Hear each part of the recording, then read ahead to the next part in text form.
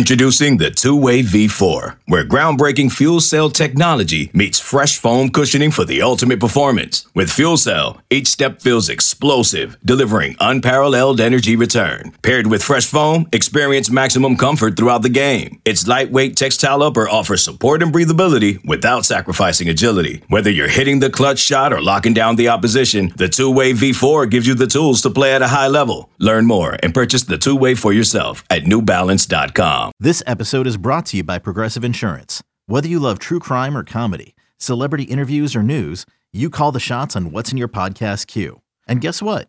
Now you can call them on your auto insurance too with the Name Your Price tool from Progressive. It works just the way it sounds. You tell Progressive how much you want to pay for car insurance, and they'll show you coverage options that fit your budget. Get your quote today at Progressive.com to join the over 28 million drivers who trust Progressive. Progressive Casualty Insurance Company and Affiliates. Price and coverage match limited by state law. Welcome into the Lions 24/7 podcast. It is a Penn State football game week, a little bit of an abbreviated game week because it is a Thursday night kickoff out at Purdue for Penn State, jumping right into it with Big Ten action as we've discussed for a long time. A lot to look forward to about the early part of this Penn State schedule. But first things first, the Boilermakers await. We're going to talk about that matchup in detail on our next episode of this podcast, which will come out on Tuesday. We've got a long-time Purdue beat reporter who gave us the lowdown on where the Boilermakers are coming out of their preseason camp and coming off of a 9-win season. They've lost some key pieces, but anticipation is building in Lafayette for what this matchup may mean. Back here in Happy Valley, we were able to get in front of James Franklin on Monday morning. Normally, we hear from the head coach of the Nittany Lions on Tuesday afternoons when it's a game week, but with this Thursday kickoff, they got off to an early preparation schedule for this matchup, and that meant that the media stuff was adjusted accordingly as well. It also means that we'll be on the practice field on Monday, a little bit later today, a few hours after we record here. So head over to Lions247.com Monday evening for whatever we got coming out of the practice field, and a lot coming out of this day as we bring in Daniel Gallen, my colleague at Lions247.com. Need some help sorting through some of the updates that we got on Monday morning. We knew there was an opportunity for a chance to get some clarity on the position battles. That's always a big topic of discussion when you get to this first game week. No public depth chart out there. We've had ours out for a few days, what we project. Now, we did get some clarity, and we know who some starters are going to be, but it was a non-starter who stole the headline, stole the spotlight on Monday morning, Daniel. Yeah, I just texted you before we started, and I said it's kind of wild that the biggest position battle news, the biggest roster news for Penn State 3 days before a pretty big season opener is about the number 2 quarterback. I don't think any of us really drew it up like that when we were coming into this week and going through some of the position battles on the roster. But coming out of James Franklin's press conference earlier Monday, I think the news that Drew Aller will be the number 2 behind Sean Clifford against Purdue on Thursday night.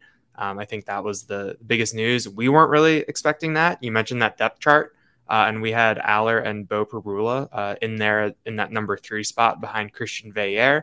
But it's going to be Drew Aller behind Sean Clifford on Thursday, and I think that there's some excitement about that. There's some surprise, and it's something that we weren't really planning on unpacking today, I don't think. Yeah, we got a couple of notes on Christian, who's a redshirt freshman who we saw essentially lead the offense throughout the Rutgers matchup last year when the team was stricken by the flu, and then get some late action against the Outback Bowl, preserved his redshirt status, was QB2 coming out of 2021, looked to be that way going into 2022. But the one note we got is it's not Christian Veilleux, it's Veillere, and that's like the third or fourth time we've had an about face on how to pronounce this quarterback's name. But generally, the note that he is not the next man up is pretty shocking, I think, for a lot of us in the beat, for a lot of us who have paid close attention. And it tells me that the Penn State coaching staff, maybe this was something that they were picking their brain at down to the wire. And it's a conversation that was finalized yesterday. And James Franklin felt comfortable telling us about it today. But I think it says a lot about them maybe keeping this one close to the vest, because a lot of what we heard about Drew coming out of this camp and really going back to the spring was as advertised, but he's a guy to file away for the future. Now he's one snap away from stepping up week 1 for a team that has a bunch of 6th and 5th year seniors, and the eggs being in the basket of 24/7 Sports number 1 quarterback. And I don't know how much of it is, look, these two are close, and Christian Veilleux is a quarterback they really like. but they don't see him as a potential number one draft pick kind of quarterback, which is what the conversation and the narrative has been about Drew Aller for the past year and a half. And if it was that close, that could certainly tip the scales and influence this decision. And of course, you've got Beau Pribula, the other freshman on campus since January. We assume now as that number 4 quarterback. I think one thing that stood out to me after James Franklin's comments, which definitely made it sound like it was performance-based. Important to note that. Performance-based. He didn't talk about Christian Veilleur's availability. If there's something there, we didn't hear about it today. Yeah, James Franklin said that Drew Aller earned this. And coming out of that news conference, we had a couple of Zoom calls. I was on with Jair Brown and Juice Scruggs, and they were both asked about Aller, and the way that both of them talked about it, it sounds like there's been a clear progression in how Aller has come along since he came on campus in January. Jair Brown had really good things to say about that arm. He called it unbelievably talented, and he said that Aller can throw it 60, 70, 80 yards, even further if he wanted to, which I think is pretty high praise coming from a safety. But the way that Juice Scruggs, who's penciled in at Penn State's starting center, the way that he talked about Drew, I thought was really interesting. He said that in the spring when he would be working with Aller and they'd be in the huddle or they'd be going through plays, Scruggs kept having to tell Aller to speak up, that when he got here, he didn't have that voice. And so that's something that he's seen really come along as the time has gone on, and that he's kind of found that voice, is more confident, is learning how to be a leader. Both Scruggs and Brown said that when Aller came in, you could kind of see him going through the feeling out process where he was trying things that might have worked in high school to see if they would work at college, a lot of trial and error. And both of them really made it sound like that he has really taken these steps forward, and that is what has put him in this position where we're talking about him behind Sean Clifford going into week 1. It really is. I mean, I remember a lot of people last year when they realized that Christian Veilleur was one snap away from being the guy in against Ohio State. That receives certainly some feedback and where he was standing and kind of the inevitable transition of him passing Taquan Roberson on the depth chart. This was one where we've kind of said, okay, this is an evolving depth chart. It's one that we should be monitoring going into September, coming out of September, and then going into November again. And then coming out of the season, you've got the potential for an open position battle at quarterback. And I think it's almost hard to look back at 2019 and say that was a fully open competition, because you had Tommy Stevens not fully cleared to be a full participant in the spring. He leaves. This one it feels like it's going to shape up differently. Now what this seems to do is, instead of Christian Veilleur being the guy to gobble up whatever reps are going to await beyond Sean Clifford early in the season, at least, Drew Aller is up there. And I know folks would love to see Penn State go out and paste Purdue by 30, 40 points. That's not what Las Vegas thinks will happen. But we'll see when Drew Aller gets to make his debut. I certainly do wonder how Sean Clifford is processing this. This is someone that we spoke to on Monday morning about it being a 6th-year senior, about being a guy who's 5-6 years older than a bunch of players he's going to rely upon and who he's spending these days upon, including Drew Aller in that quarterback room. And in Clifford's assessment, certainly he feels like he is a commander of this offensive attack. That continuity with Mike Yurcich, we know the confidence is never lacking with Sean Clifford, but you just wonder if he doesn't put it together in game 1 and Penn State struggles. And I hate to forecast it like that. To me, the shift of Drew Aller being a guy who was on the back burner for this season to someone who is now one play away changes the dynamics of how the Beaver Stadium crowd could interact with Sean Clifford, starting with that first home game on September 10th. And it's just a completely different storyline, one that I don't want to blow up too out of proportion, because I think if Penn State staff has their way, Drew Aller isn't really going to factor in much on Thursday night. But to me, from what we do and discussing the team and the storylines and what the fans do, which is completely different and in some ways the same, but using your imagination, this inspires a lot of that imagination.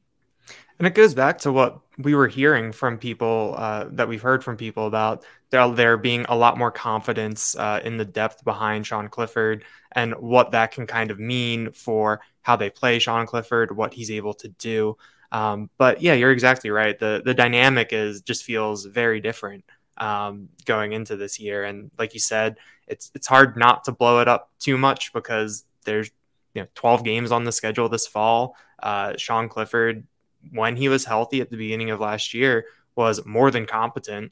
in Mike Yurcich's system. There's a lot of confidence going into year 2, but when Drew Aller is in that one play away scenario, it's so hard to ignore that based on what the hype and the perception of him coming out of high school in Ohio was, and what we've seen from him physically on the field, and just kind of the quarterback room as a whole, and some of the recent quarterback play that Penn State has gotten from that backup spot. There are 4 scholarship quarterbacks on this 2022 Penn State roster. Sean Clifford, a 6-year senior, is 6'2", 212 pounds. Christian Veillere, the redshirt freshman, is 6'4", 200 pounds. Beau Pribula, the true freshman, 6'2", 204 pounds. And then Drew Aller, the new backup quarterback and the true freshman himself, 6'5", 242 pounds.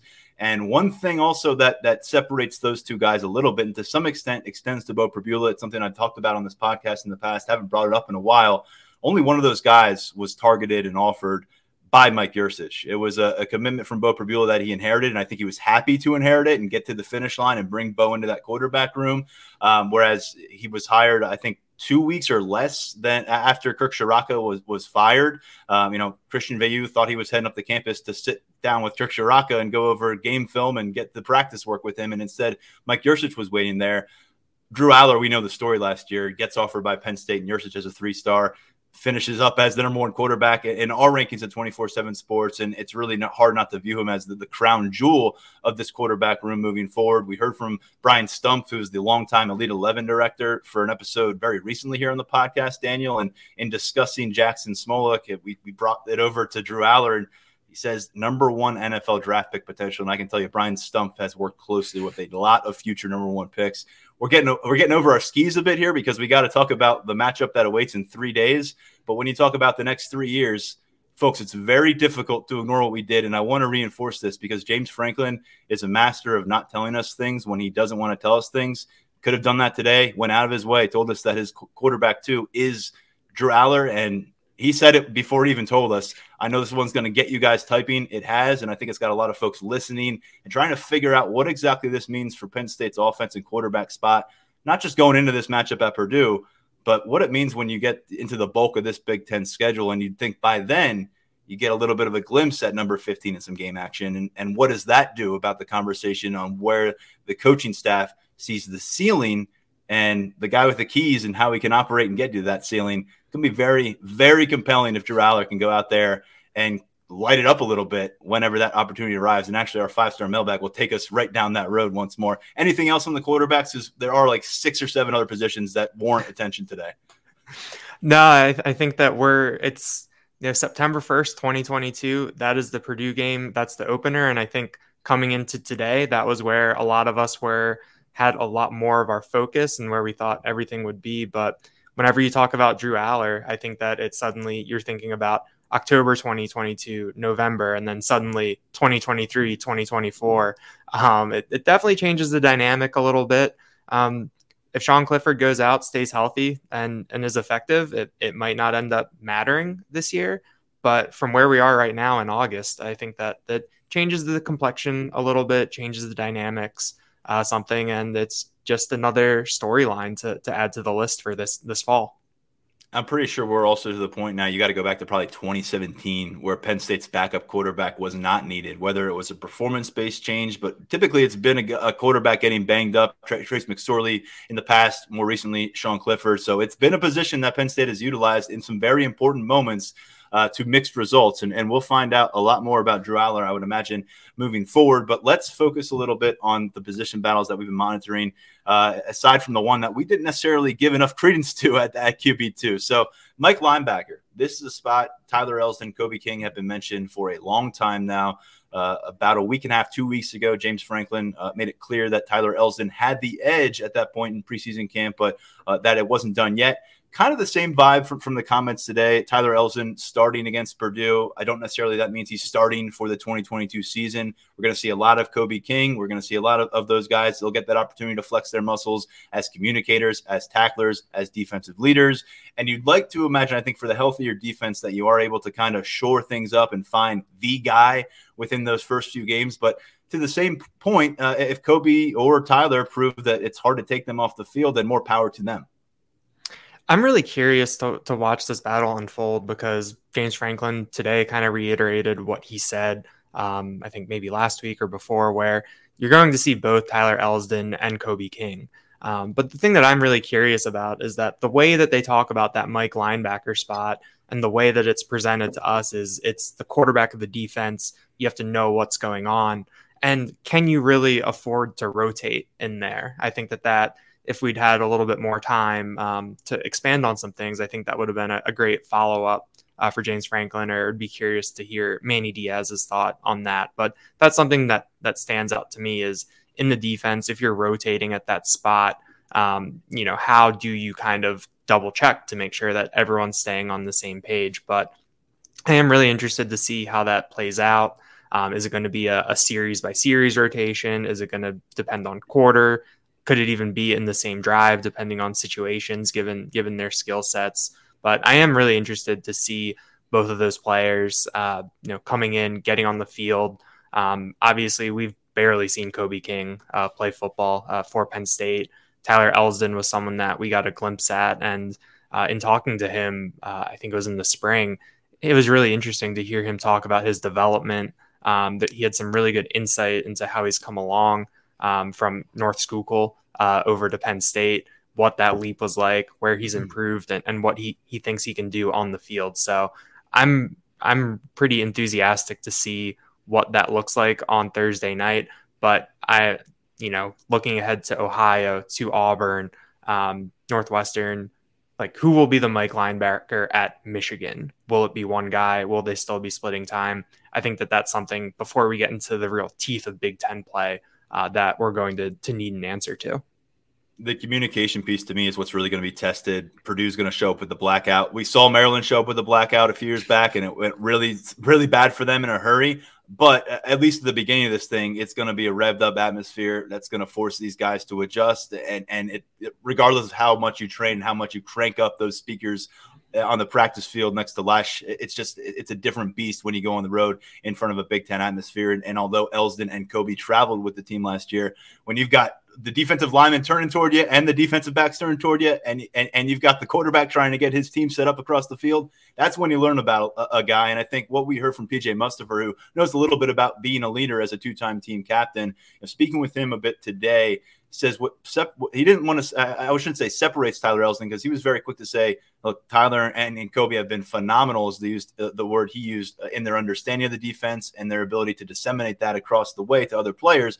But he said with Elsdon, the understanding of the game has been huge for him. He said he's able to go out there, really set them up properly, and it's big from a defensive alignment standpoint. So I don't know if that's just where he's a little further along right now. He's got an extra year on his campus right now, Tyler Elsdon being a redshirt sophomore versus Kobe King, the redshirt freshman. But we talked about it for a while. Whoever logs that first start, they're also going to have to watch the other guy play some middle linebacker against Purdue and go out and try to win that job over and over again. Manny Diaz is going to get a fresh look on a lot of defensive players. Nothing feels quite as important to me as making sure this at least is at the very least a manageable and cohesive and accountable position. If you get more than that, that's great, and it could really elevate the ceiling. But if you get less than that, that's where I think you could really see plans defensively, what we think this team could do, unravel a bit. Dan, when we go over to guard, that's another spot for a long time. We've been saying, look, there's guys involved here. You're going to see a bunch of them. Nothing really changed from Franklin in that regard, too. Landon Tengwall and Salim Wormley are the two players we project to be the starting guards on Thursday night. Tengwall on the left side, Wormley on the right side. But hard to ignore the fact that Hunter Norzad, coming in as a transfer from Cornell, getting to campus in May, has really made his push. He's made his case. He's involved at the right side. He's involved on the left side at guard. He's also involved at center to a lesser extent.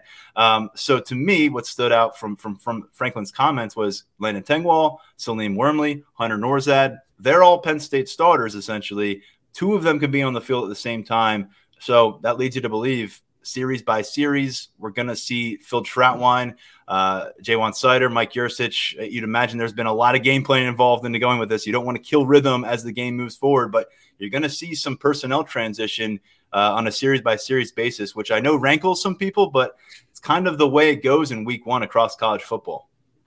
Yeah, I think it's similar to kind of what I just said about the Mike linebacker spot. Is what will this actually look like in practice? I mean, it's easy for James Franklin to say that they're all going to play, they're all going to get starters reps, but what does that look like in practice? I mean, I think last year it was a different situation, different players, but the Anthony Wiggin and Eric Wilson rotation was not a rotation for very long. It was I think it was the end of the first quarter at Wisconsin, and Eric Wilson never left the lineup again, pretty much after that. So is it going to be, will it be Hunter Nourzad only rotating in at one spot? And will either Tangwall or Wormley actually have that starting job locked down? Could it be both spots? What kind of continuity do you sacrifice by doing that?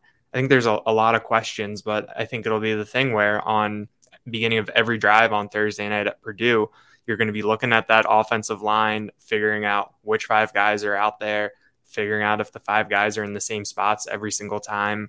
But I think it's going to be curious to watch. I think they're really excited about Hunter Nourzad, and I think that he definitely gives the team a level of depth that they didn't really have in the past. And kind of as James Franklin has reiterated a couple of times, that raises the level of competition in practice. So theoretically, it should raise the competition of play on Saturdays or Thursday. But this is another thing where we can kind of maybe project how it'll look in theory, but in practice, once it's live, once this is real, will they stick to a script? Will someone make it clear that they deserve to be out there once things are real, once things are live? I think that's what I'll be looking for on Thursday night.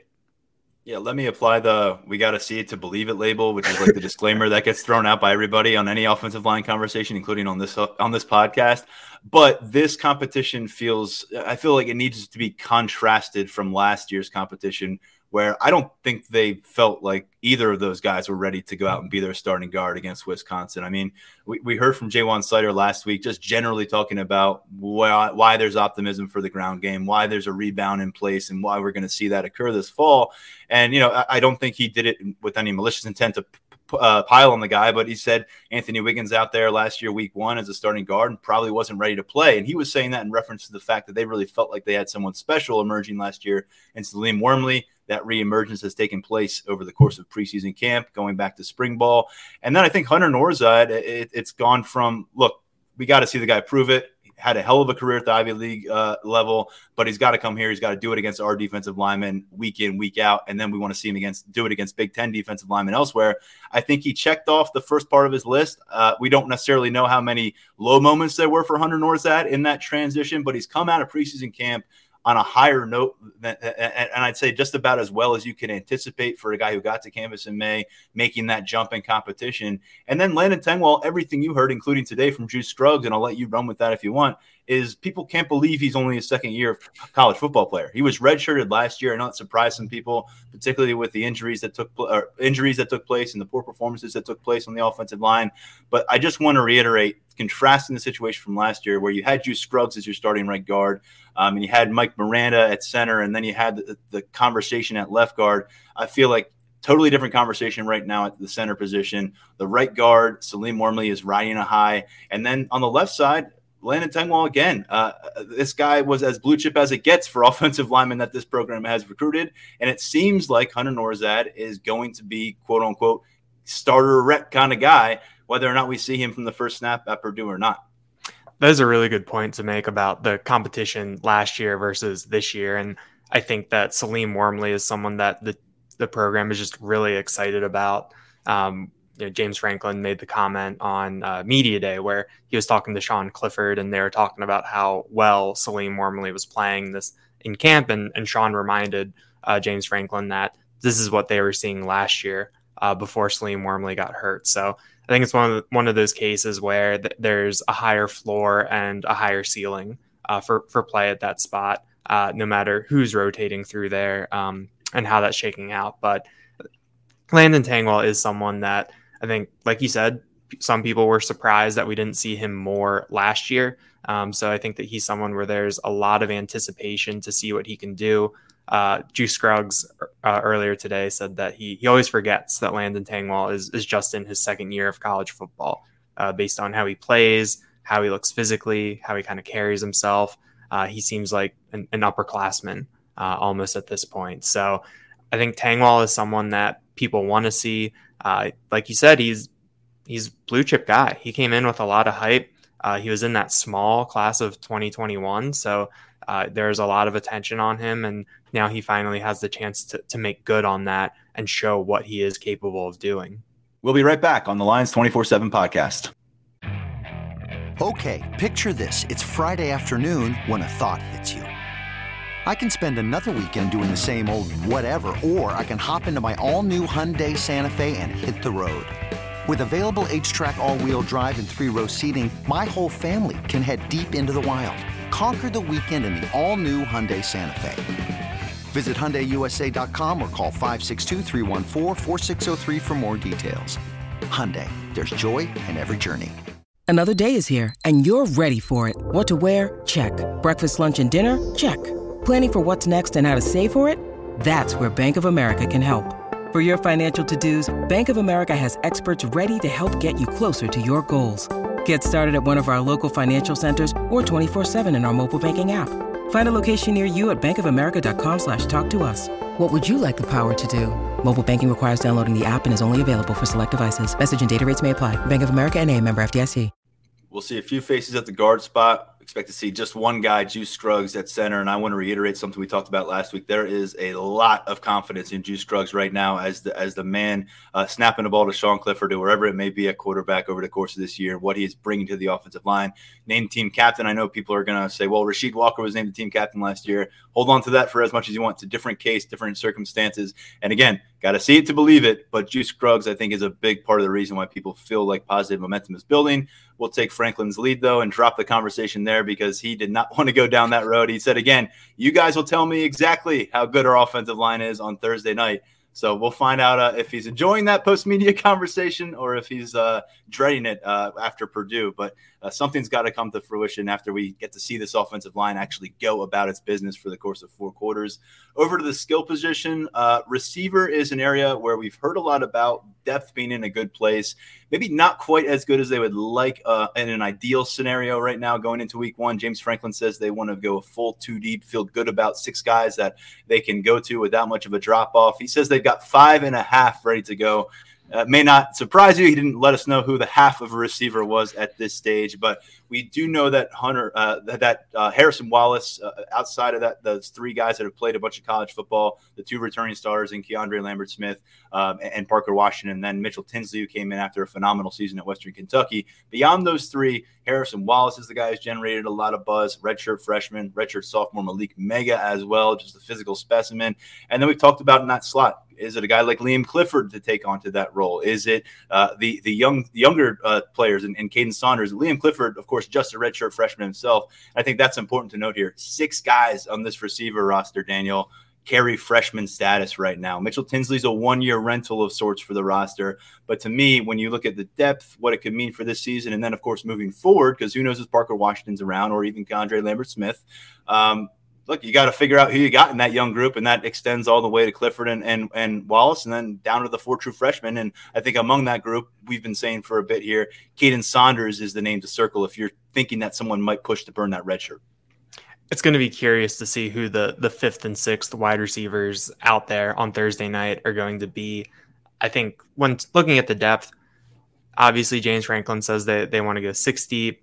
Not necessarily ideal with 5.5 at this point, but I think that when you contrast it to last year, even with some of that uncertainty in that second wave, I feel like they're in a much better spot because last year they really only went 3 deep.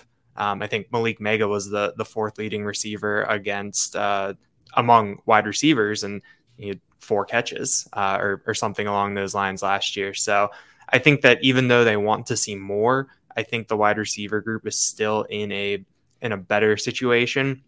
And Harrison Wallace is really, I think, the guy to watch here. Sean Clifford said this morning, I think it was Clifford that said that he was rotating in with the ones and that you were seeing a lot from him. We know the type of athlete he is. A lot of us have seen his basketball highlight tape.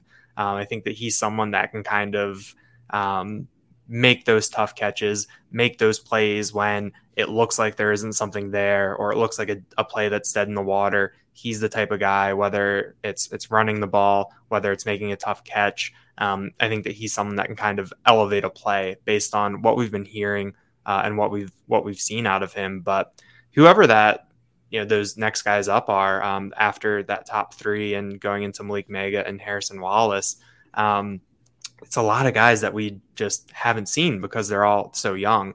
Even someone like Jaden Dotton, who's in his third year, we've barely seen him. Liam Clifford, Caden Saunders. I think Omari Evans is a slight wild card. I mean, he was here in January, which obviously helps him compared to his classmates, Anthony Ivy and Tyler Johnson, who got here over the summer. But we know that Omari Evans has that speed. I talked to Taylor Stubblefield about him in the spring or earlier this summer, and Stubblefield said it's really fun to work with Omari Evans because he's just never been a full-time wide receiver before, so that you can kind of mold him. You don't have to break bad habits. You can kind of teach him to do things the right way and bring him along how you think it should be done. And obviously someone with Taylor Stubblefield's pedigree, I think he's someone who really knows how things are done. So I think that he's someone that maybe we'll see him get some action in the MAC games and maybe here or there with that 4.3 speed. But it's a big kind of mess of guys. And I think that Penn State wants to see who will separate themselves, who will be able to put themselves in position to make an impact. I think James Franklin wants to see how somebody absorbs a very public statement about their standing on this roster, on the receiver rotation. I think whoever is that half knows they are the half and knows that they got to put in a big week of practice here. And when they get their opportunities against Purdue to shine. And look, let's face it, we can name 8, 9, 10 receivers, and that's a credit to what Taylor Stubblefield has done in assembling talent in that room. But Franklin said it today, the top guys in this group are going to be in a tap out situation. So unless they're tapping on that helmet, Taylor Stubblefield's not going to be looking to do some kind of 50-50 split between his first and second teams in this rotation.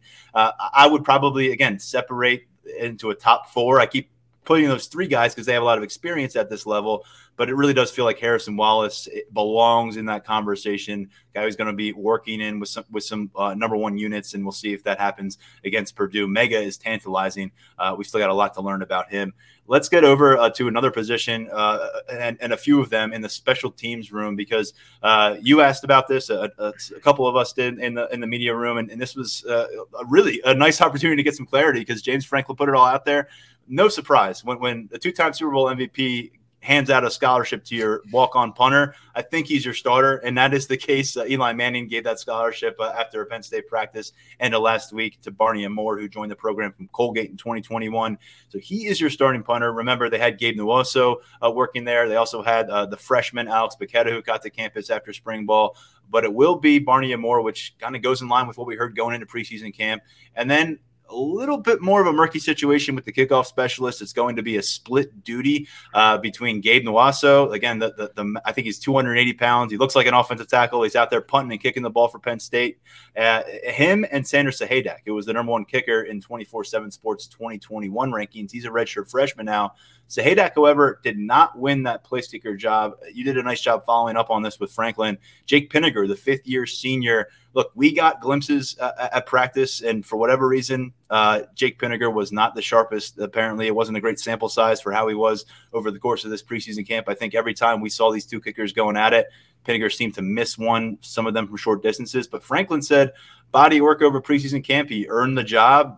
They trust him. He's obviously played a ton of football for this program. Early on, he was their primary place kicker. That got cut into by Jordan Stout the last couple of years. Lost the job for a long time last year until resurfacing at the end.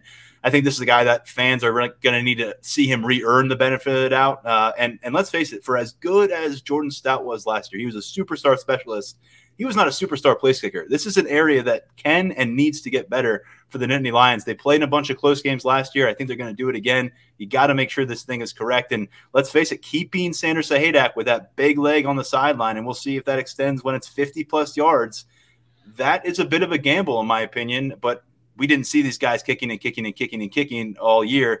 James Franklin did, Stacey Collins did, and your starter is Jake Pinniger. Franklin had a lot of praise for Jake Pinniger for sticking it out last year, that and I think he dropped in this day and age with the transfer portal, the fact that Pinegar didn't win the job despite having that job for the previous 2 years and then not playing. The fact that he came back for this redshirt senior year, Franklin had a lot of good things to say about that. But yeah, I mean, we'll be curious to see if we see Sander Sahaydak at all. Kind of like what you said with James Franklin, when he says what he wants to say, he keeps certain things behind closed doors. No one specifically asked if there was a line of demarcation for the kickers like there was with Jordan Stout and Jake Pinegar. So I think that'll be something that we'll have to learn Thursday or on a Saturday later this month when they do get into a situation with a long field goal attempt.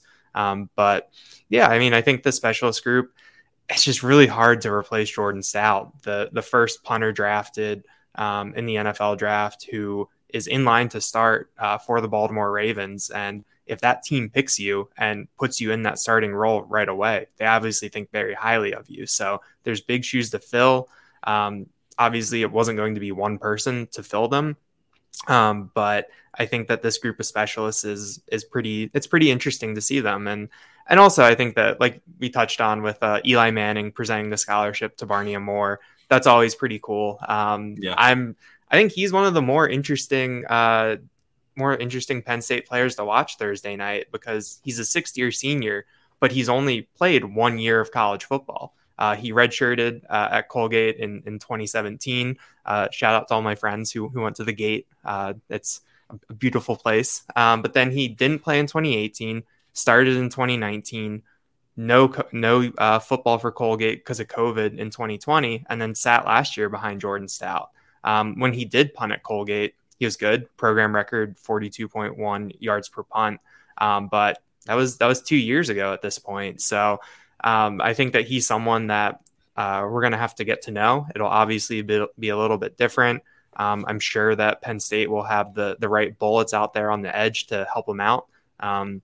That's another thing that we're going to have to wait until Thursday to find out how that position battle shook out. But James Franklin loves to put emphasis on special teams. We see it with recruiting. We see it with the way that he talks about it. And I think that this is a really interesting kind of assortment with a lot of unknowns who we're going to learn a lot about really quickly.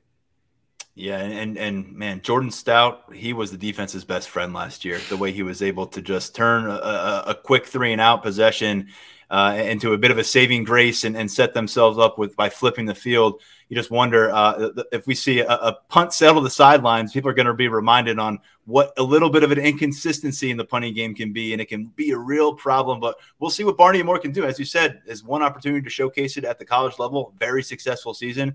Can he do it on the road in a blackout, facing this kind of pressure? Again, different scenario, but we'll see. And to this point, I think it's fair to say that Jordan Stout, at least you can make the case, the biggest splash out of any transfer portal pickup for Penn State. But you also get the sense that Chop Robinson could eventually unseat him because he's got this eligibility. He's only a sophomore, and it certainly sounds like we're going to see a bunch of him on Thursday. File him away with Hunter Norzad, according to James Franklin, as a guy who, regardless of his status as a first-teamer or second-teamer, will be playing starters reps come this Purdue matchup, and I would imagine carrying over beyond it. That's great to hear about a guy who has not been a full-time focus on defensive end until he got with this program. We heard a lot of good things about what he did in summer workouts, kind of looking the part, feeling himself out as being a part of this program. It seemed to be a real good fit. Practice started. Things were good. We heard good things. And now you get to the end of practice and it was like, yeah, this dude's the real deal. He brings a different element of pass rush that this program is going to need. And then you factor in that with some of the other elements they bring off the edge, and Adisa Isaac being healthy, and what can Dennis Sutton do as the season progresses. But Nick Tarburton, we've said it, he's going to play a bunch of football for this team. Probably a guy that's going to be overlooked no matter what he does, positives, negatives, anything. People are going to overlook Nick Tarburton. People are not going to overlook Chop Tarburton because he's got a chance to provide some sizzle really early against a team that wants to pass the hell out of the ball. This is the kind of guy that can help neutralize that a bit. That was a masterful segue right there, Tyler, with the transfer portal. I think you're in midseason form right now. Thank you. But yeah, I think it's going to be a similar situation to what we saw last year, where on the video board during pregame, they would go through the starters on the defense, and every week there would be Arnold Ebiketie, Nick Tarburton, and Jesse Luketa as the starting defensive end. So I think this year, if it's Adisa Isaac, Nick Tarburton, and Chop Robinson, that wouldn't surprise me at all in the way that it's kind of presented in that pregame situation. But yeah, I'm excited to see what he can do. We've heard a lot of good things. He had that pedigree as a 5-star recruit in the top 24/7 coming out of Quince Orchard in Maryland. But kind of like what we've talked about, there's a little bit of a transition going from that 3-4 outside linebacker to more of a 4-3 defensive end. But when you talk about Manny Diaz's defense being aggressive, maybe looking a little bit different than what Brent Pry did, I think Chop Robinson is interesting in terms of what you can do with different packages, what you can do with getting multiple pass rushers out there in different kind of looks, whether that's, maybe putting Hakeem Beamon somewhere on the line, moving a defensive end inside. I think Chop Robinson is another type of player that can give you more flexibility, more options. And I think football, the way it's played now, you can't have too many pass rushers. You can't have too many guys that can make an impact off the edge in the trenches. And I think that this defensive end group as a whole looks a lot different than it did in January. And I think it's definitely for the better. Yeah, Penn State has this offseason alone added guys who were considered 5-star recruits in the past 2 cycles. 4 of those guys, 3 in the 2022 class with Drew Allar, your new number 2 quarterback. Nick Singleton, he could be your starting running back pretty soon based on everything we're hearing, although he's got competition from Kaytron Allen and Kevon Lee and Devin Ford, of course. But these freshman returns, Deni Dennis Sutton, a little bit later getting to campus, but certainly sounds like a factor. And then you throw in Chop Robinson, who's a year removed from being that 5-star for someone else's program, and now Penn State brings him on board. Just a tremendous infusion of talent for a program coming off of a couple down years to be able to bring them on board and see where it takes them. Those are the kind of pickups that you could really help make that leap from a 7-6 season back into Big Ten title contention. Of course, there's a lot more to get to, a lot of storylines that are going to determine what this Nittany Lions team is. We're covering a bunch of them at Lions247.com on an hourly, daily basis at this point. We are into game week number 1. And, Daniel, let's finish things off with our 5-star mailbag before we get back to work on getting things to the site and getting over to the practice field, because we're going to take a peek at Penn State practice right around 5 p.m. here in Happy Valley. Let's jump into that mailbag question, and it'll bring us back to number 15 in that quarterback room. Because I'll be honest, this was originally phrased a little bit differently. I had to tweak it. What kind of a lead would it take for James Franklin to pull Sean Clifford to give other quarterbacks some meaningful game reps? What about getting multiple backup quarterbacks involved? And the way this was originally presented to us on our Apple Podcast page was, what would it take for James Franklin to pull Sean Clifford and give Christian Veillere some meaningful reps? And what about getting the freshmen involved? Had to kind of rewrite this one coming out of the press conference. So I think first things first, considerable lead would be big. I mean, 3 touchdowns in the fourth quarter kind of thing is always appreciated.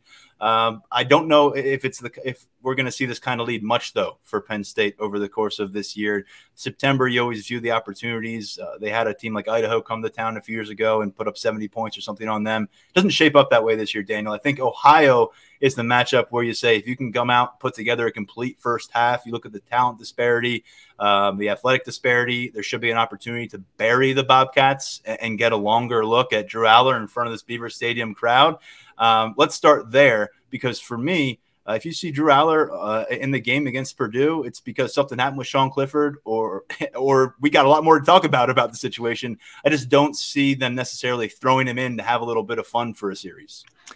Yeah, not all 3 touchdown leads are created equal. I think, a 3 touchdown lead on the road in the fourth quarter at Purdue is much different than a 3 touchdown lead at home against Ohio might be, in terms of turning to that backup, getting him in there. But I think, like you said, Ohio is the game you really have to circle here. Central Michigan under Jim McElwain they have some talent. They're a 9-win team last year, I think. And I think that game, it could be a little bit more touch and go. Could be a little bit tougher to pull away from a team like that that has a great running back and can maybe shorten the game a little bit. So I think you look at Ohio as kind of a game where you want to see Penn State get out to an early lead and put themselves in position where some of these backups like Drew Allar can get a real taste of meaningful game action.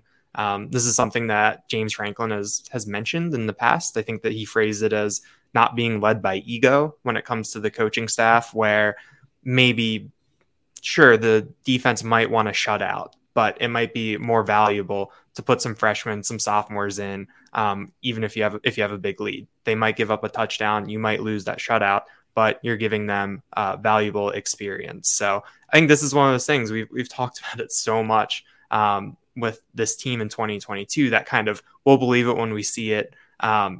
We want to see them prove it. And I think it even extends as far to this scenario. I know that last year in the Ball State and Villanova games, it kind of felt from our perspective in the press box that it was kind of reaching that exhale point where, okay, this is enough points. Ball State or Villanova isn't playing exactly, is playing in a way where, okay, this feels like the good time to put the backups in, but Sean Clifford would trot back out there for another series.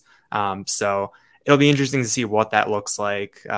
This year, if there is a point, if they do have it in their heads, like, okay, this is where we want to get the young guys some work. But we'll have to actually see them out there, actually see them do it to really have a good handle on that.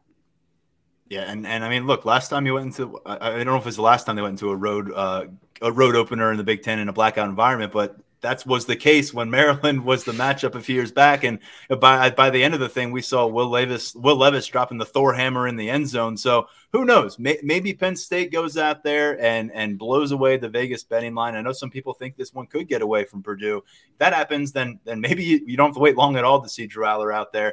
In terms of multiple quarterbacks in the game, I think that is asking a lot. October 1st marks the start of the Big Ten play. Say what you will about my alma mater or your alma mater, but I don't see any necessarily like this is clearly going to be a 50-point win for Penn State at the end of the day. So I think it's a fair question. It's a good question. It's one that James Franklin has been asked this offseason because there have been times in the past where they've been forced to put quarterbacks in key moments and they didn't have that opportunity to get any seasoning early on when you feel like there may have been some opportunities to do so. So you'd like to avoid history repeating itself. And if something were to happen to Sean Clifford, all of a sudden you kind of left dangling in the wind in October without a lot of reps there. But we're going to see Drew Aller involved, I'd imagine. We didn't hear him named the backup quarterback here with a couple days left in August to not see him get involved in the field in September. I think that certainly signals that we're going to see number 15 out there taking snaps in game action. I think the question for me is with Christian Veilleux, does he get the opportunity to work his way back into a position where he's playing football in games this year? Because that is a tough thing to have taken from you. It's going to make you really reevaluate, reconsider where you stand on a roster, especially at the quarterback spot where you don't see a lot of multi-use situations across college football or here at Penn State. And Beau Pribula, look, I think for him, it's just going to be about staying the course, being patient. And he's a guy that didn't come as a hired mercenary from across the country because he was a top prospect and he fell in love with this brand. He's a hometown kid, loves the Penn State Nittany Lions, and I just see Beau Pribula staying with this thing as long as he possibly can to milk the situation and put himself in a spot where he can be the starting quarterback for Penn State. Christian Veilleux, I don't know when he learned the news. We learned it today. I got to imagine this is not the week one experience he was looking for, and it's going to leave him with some things to chew on and consider moving ahead. James Franklin was clear to say that this isn't set in stone. He was. I think we might not have put that disclaimer in earlier when we were talking about this, but yeah, I mean, we'll see. We saw last year that the depth chart behind Sean Clifford changed based on in-game performances and the situation. So we know that these depth charts, especially when you get into second and third teamers and even fourth teamers, that can be really fluid based on what's happening on the practice field, what's happening behind the scenes.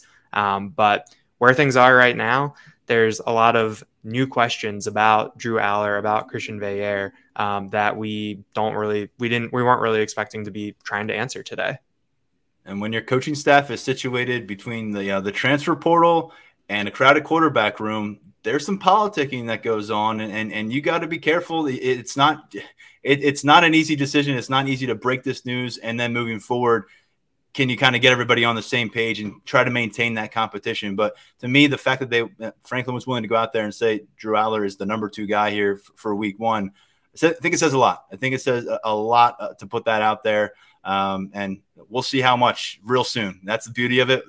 We're not in June anymore. We're not back in May. This is game week, and we'll talk about it more. We're going right into it with 4 episodes this week. I know I think I mentioned last week we weren't going to go 4 episodes until we were getting normal game weeks, but why wait? Tomorrow, Tuesday, you'll hear from a Purdue Boilermakers beat reporter, get a full scope of what awaits on that matchup from the opposing perspective. And then Wednesday, we're back with predictions, not just for game 1, but our season-long predictions, some final thoughts. We're at practice again this week. We've got Taylor Stubblefield, the wide receivers coach, on a call Tuesday. So plenty coming your way from myself, Daniel, Mark Brennan, everybody else over at Lions247.com. Tyler Calvaruso has you covered with the recruiting, a bunch of stuff coming out of the weekend from commits and top performers. And right now, before I forget to promote it, 75% opening week discount at Lions247.com just for this game 1 week. It's our biggest percentage off of the entire year. So 70% off a VIP deal to jump in for a full year with us and gain access to the 24/7 Sports Network, which really impressive stuff coming from our regional, national guys in season, out of season, recruiting, what have you. We have a lot of support working our way up the national scene, and we appreciate that. But we're doing a pretty good job here locally, I think, as well, and we'll continue to do that. We got to get over to the field. Daniel and I have to do some typing. For now, stepping aside, I'm Tyler Donahue. For our producer, Lance Glenn, this has been the Lions 24/7 podcast.